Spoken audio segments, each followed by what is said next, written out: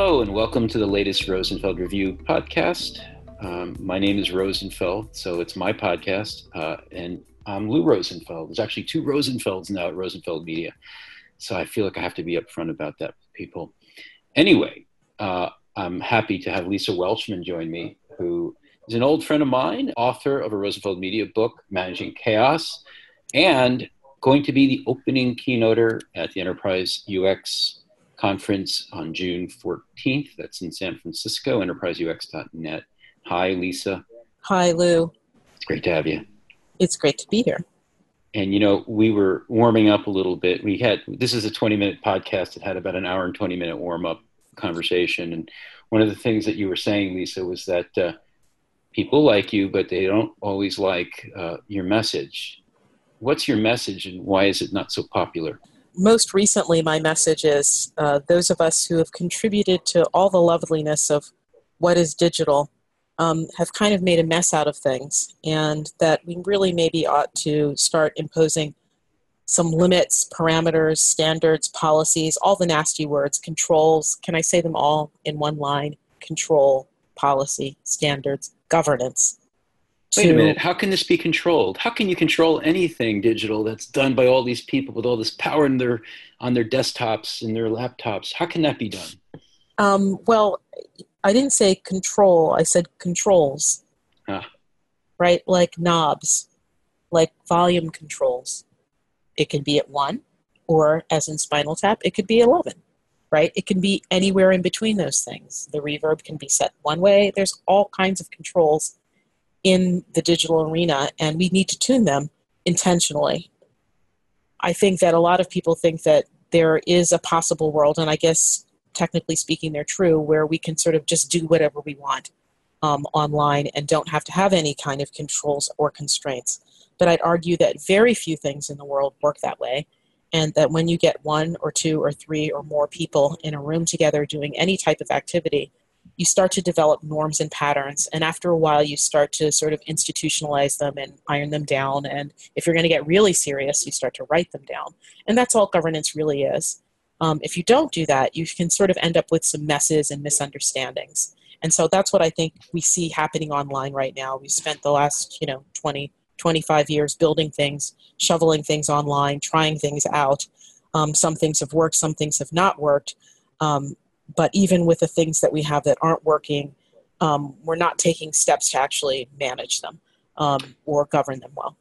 Well, we're recording this in late March of 2018, and I'm wondering if you feel like the recent travails of Mr. Zuckerberg and his walled garden illustrate issues of governance in either a positive or a negative way. I think it just illustrates why governance is required.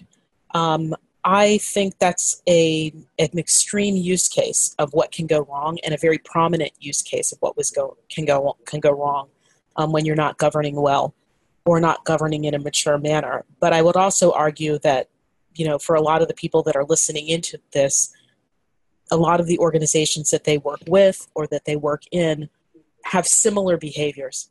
They're just not as prominent. What they do isn't as pervasive, and so they're not caught out as often as someone like a Facebook or even a Twitter, or you name them, or if you want to go into the government arena, the current president of the United States has some behavior that might be a violation of a digital policy about the use of social media by the executive branch of the U.S. government.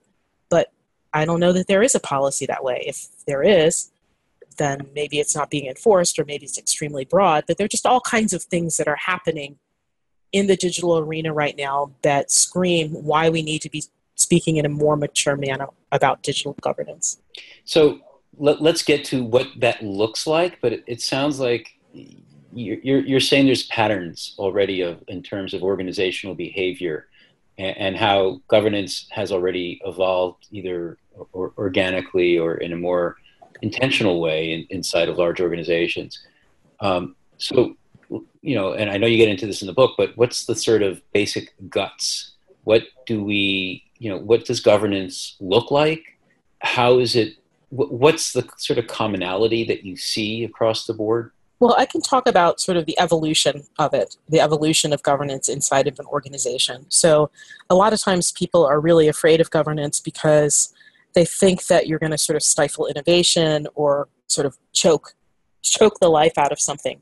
And I'd argue that they're probably right if you govern too early, right? So, if you're just launching something or trying something out or prototyping it, maybe that's not a time to put in sort of aggressive governing controls. Maybe you don't have to think too much about decision making.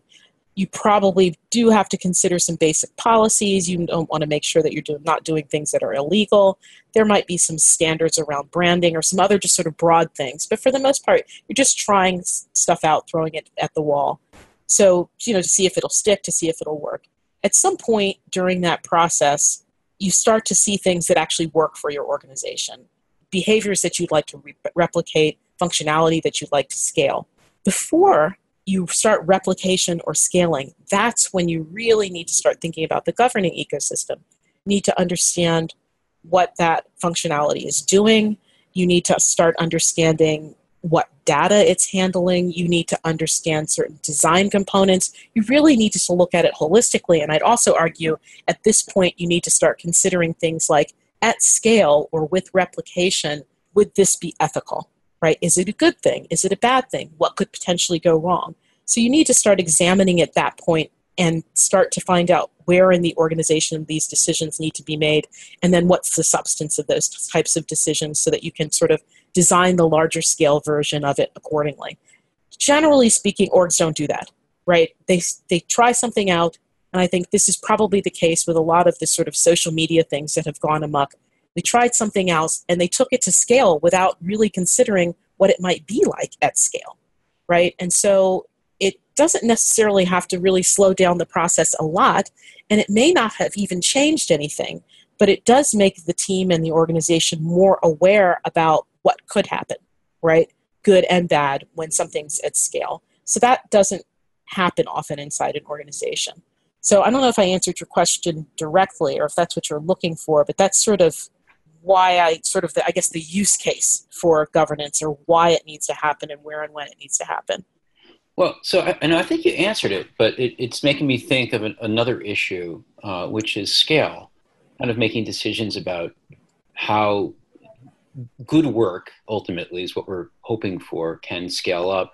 Obviously governance is required for that to happen, but as far as who figures a lot of this out, who implements it, when it comes to discussions of scale in the design world, I'm all over this. We're talking a lot about operations.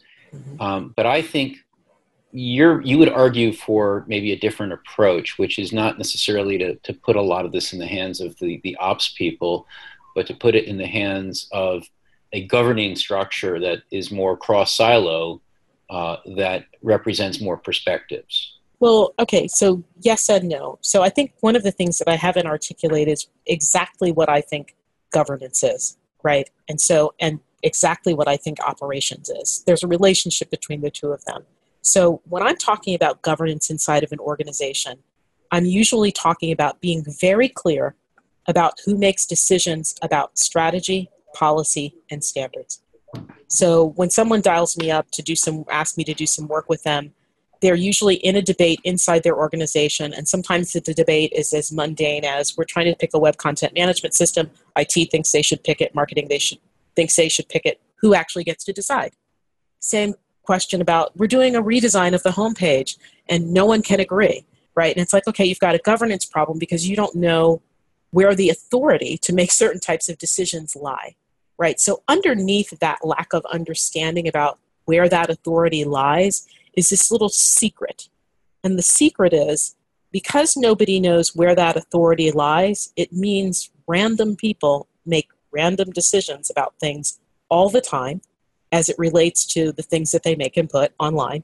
And it also means that different areas of the organization assume that they have control over the things that they put online in ways that may or may not be true.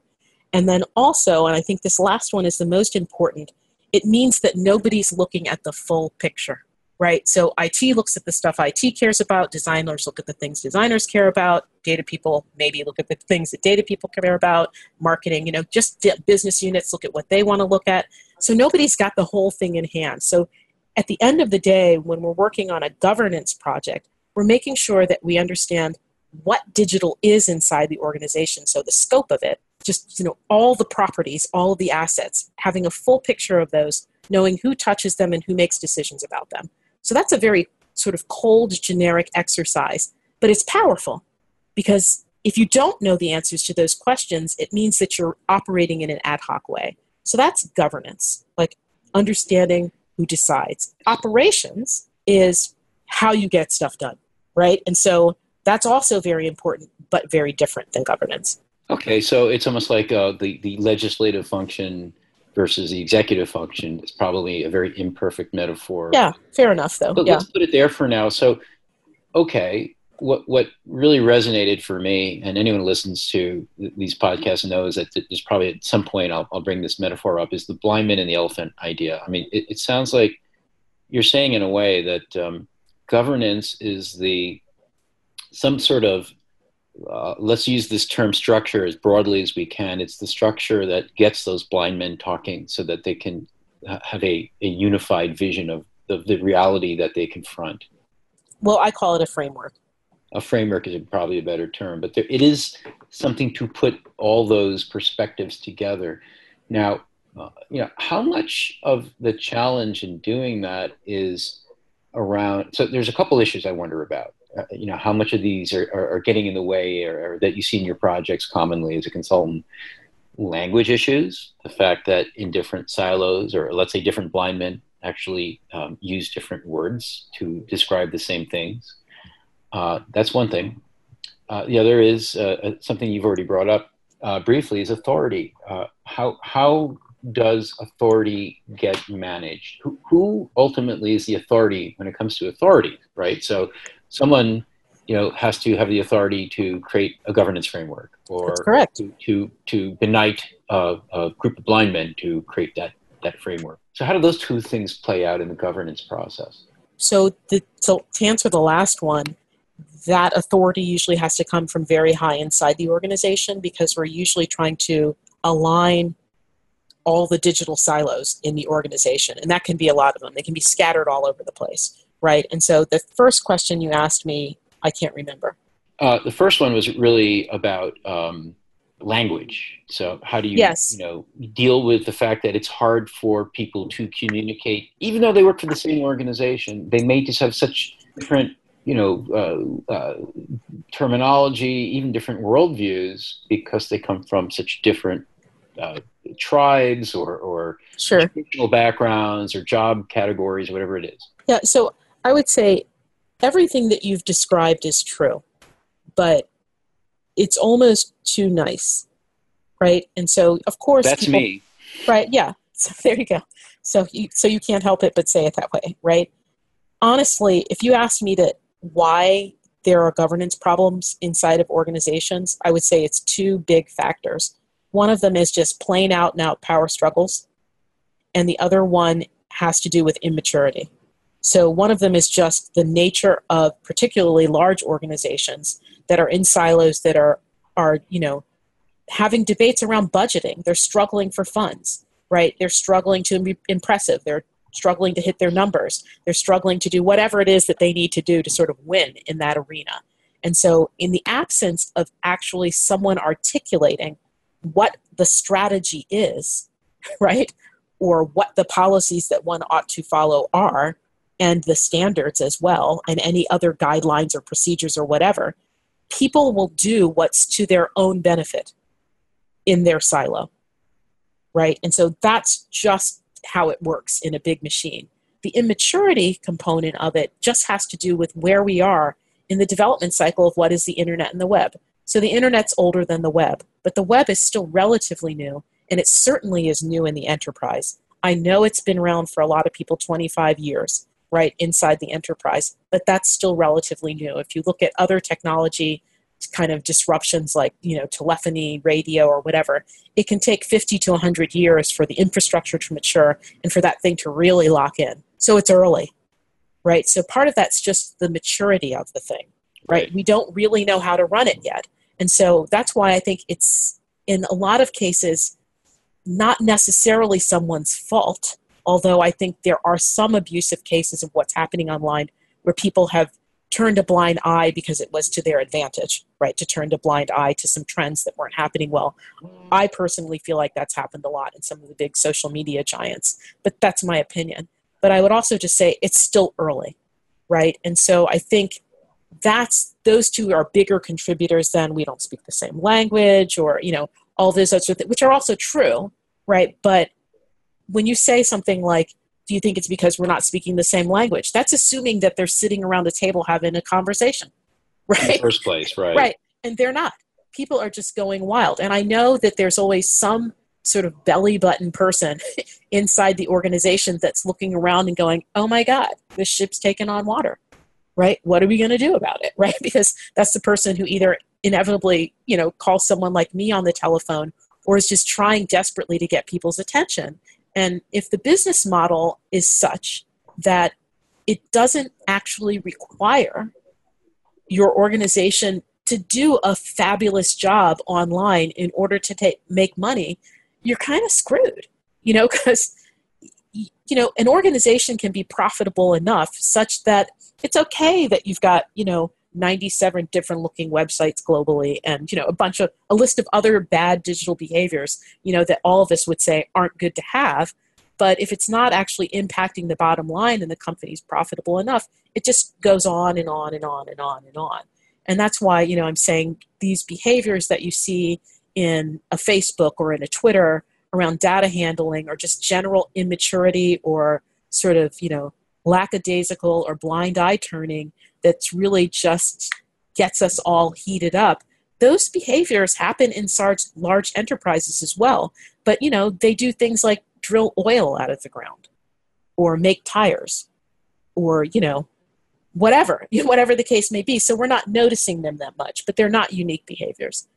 Well, so, talking about patterns, let me ask you about the positive patterns that you encounter. So when you are talking to a new potential client, what are the things that you notice right away that give you hope that once you're working with them, they're likely to succeed? And it may be that they're further along on the maturity ladder, but what are the signs that things could go well?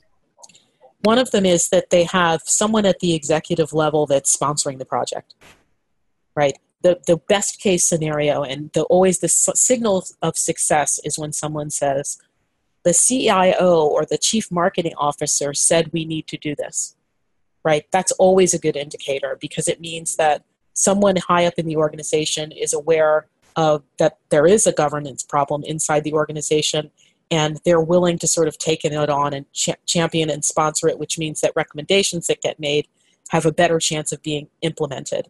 You need someone that high up because, they need to cut across silos and they need to communicate with their peers. And it's better if that type of communication comes from top down, and it's better if the budgeting that is going to be required to make some of the changes is facilitated from the top down. So do you also look for budgeting where you have an indication that each silo or each player has put some money into the kitty to where they're sharing the cost of this project? Well, let's just park that one for a second because budget's a whole nother thing. And you ask for positive things and there are positives and negatives around that. To answer that question directly, I would say no, that's not something that I'm looking for. But there is a thing about budget that's different that we can talk about in a second. But to address your second question, which was your first question, which was what are the positive indicators? The number one positive indicator when we start a project to people that this is going to go well is, standard management consulting practices. We come online, we meet people, and we go and run around and talk to everybody. We always have a 90-minute orientation kickoff meeting at the beginning of every project. When an organization has managed to bring into the room, either virtually or physically, a really broad and diverse set of stakeholders to begin this dialogue and conversation, we know we've won. When we come around the table and it's only marketing or it's only the design team or it's only IT, we know there's an issue. Because it means they're not communicating internally and they don't understand that this is a cross-functional issue that affects all the business. I also want to see the various business lines and departments, the ones who are actually, requesting that certain functionality be created. And so when we see a diversity of resources around the table at the start of a project, I know they're serious and I know that they understand this is a cross-functional collaborative process that we need to, go through in order to come up with a really good governing framework. So I always get excited when that happens. Of course, the fact that you're going to be speaking at Enterprise UX to a group of senior, leadership, leader and manager designers. I mean, how come they can't solve this problem on their own? You've kind of addressed this already, but I think it's an important point that really needs to be emphasized. That a lot of those folks may think they're the right ones to tackle this, and I think you'd say that's not true. Well, I would say we don't know that that's true, right? That's a conversation. In certain organizations, maybe that person has the skill set, the design person has the skill set and the capacity to actually work this cross-functional problem. So that might be the case, but I think oftentimes people who work in the design world, particularly people who have a UX focus where they're really looking at sort of big picture concerns, sort of want to naturally wrap their arms around this beast. And they're not always aware that, from my vantage point, which is really looking at this as an organizational problem, right? An organizational design problem. Digital is a set of silos, and the design component is one of those silos. And so we're trying to orchestrate and coordinate that set of silos so that they can functionally work together well by making decisions in sound ways and then moving them onto an operational plane where they can work together in concert. Sometimes it's even more aggressive operationally where we're just saying, you need to reorg. This is really a mess. Bring these together, throw this out, put this over here. So yeah, a design person could lead that effort, but it's really difficult to be sort of like the therapist for yourself. It's very difficult to have perspective on your own problems when you're down one silo. And so it's often helpful to either get some help or to get someone else inside your organization who's not part of the silo to sort of work that for you. Well, one reason a lot of design people might be thinking about taking a lead in an area like this is the fact that, we're very, very concerned about the ethical implications of what we design. We don't always feel like, and maybe we're a bit blind to it. Maybe we're just too siloed, but we feel often like there are not a lot of other parts of our organizations that are thinking about the ethical implications of what we do and what we create in quite the same way. Do you think that's a fair assumption, or? No, I don't. Okay. So this is part of the message that people don't like that I bring. So I think everybody cares about the ethical implications of what gets done. I think they care about the ethical implications that they can see and understand. So IT is very concerned, right, usually about how data is handled and where it rests. So much so to the extent that they annoy everyone about security and privacy issues. If there are security and privacy policies written inside your organization, they come from IT, right? People care about children's online privacy. They care about accessibility. There's all kinds of ethical concerns, right, that other parts of the organization care about. So designers don't have a monopoly on that, right? And so I think designers are more recently concerned about the sorts of things that we're seeing as relates to Facebook and data handling. And so my only criticism of that, and I don't want to sound rougher than I mean to sound, is that, I talk to designers a lot, and they're often very wary to really deeply understand the richness of the functionality that they orchestrate. They don't want to understand the code.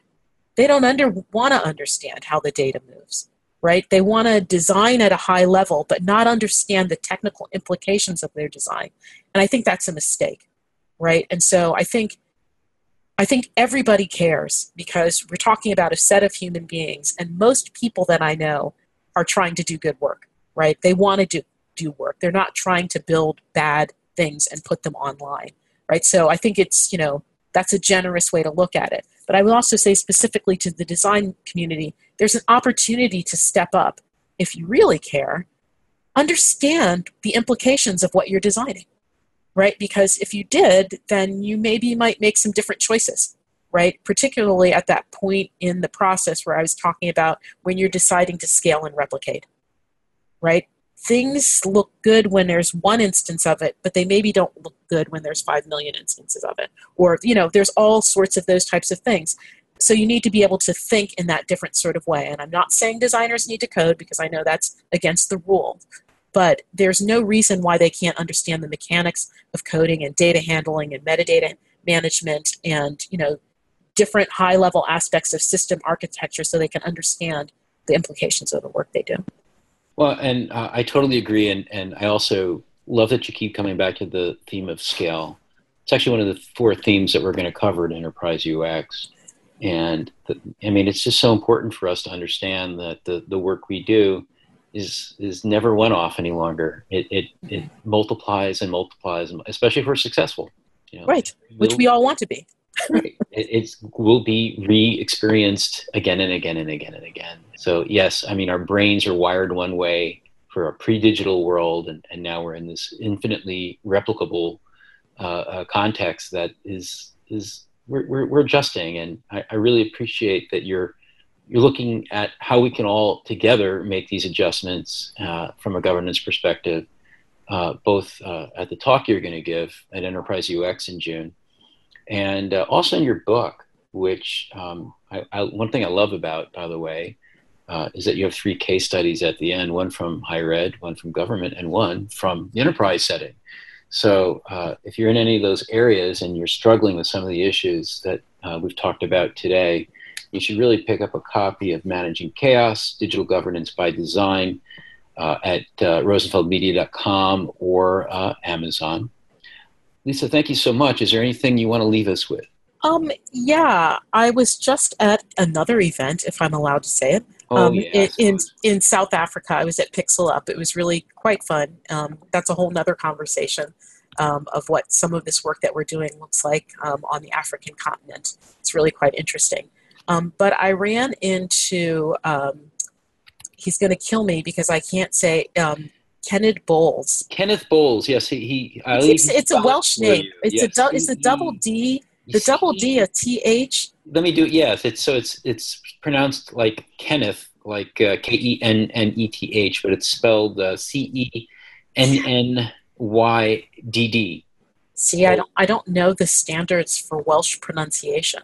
The standards are basically just leave all vowels out, or at least as many as you can, and double the consonants in. Well, that's the spelling part. How about we just call him Mr. Bowles? Sounds good. So I run into Mr. Bowles, and he's putting out a book later this year called Future Ethics, Responsible Technology for the Connected Age. And so I got to see him give a talk about it at the event, and I think it's worth taking a look at when it comes out. I don't agree with everything that he had to say, and we have a little bit of a debate about it, but I think there is room for a richness of texts, conversations on this particular issue.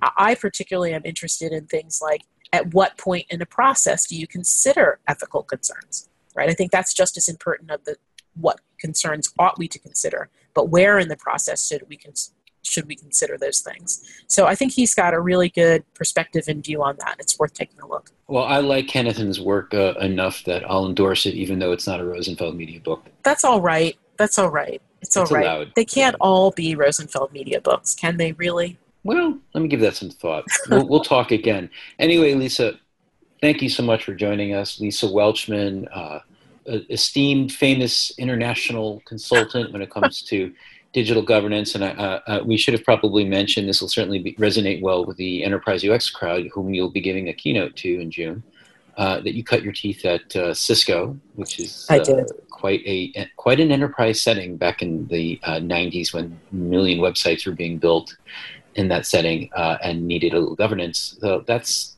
where she comes from. And I think, if you're coming to the conference, you're going to really enjoy what she has to say. And obviously, you should pick up a copy of the book between now and then, or if not, just grab a copy Managing Chaos Digital Governance by Design. Thanks for joining us today, Lisa. Thanks, Lou.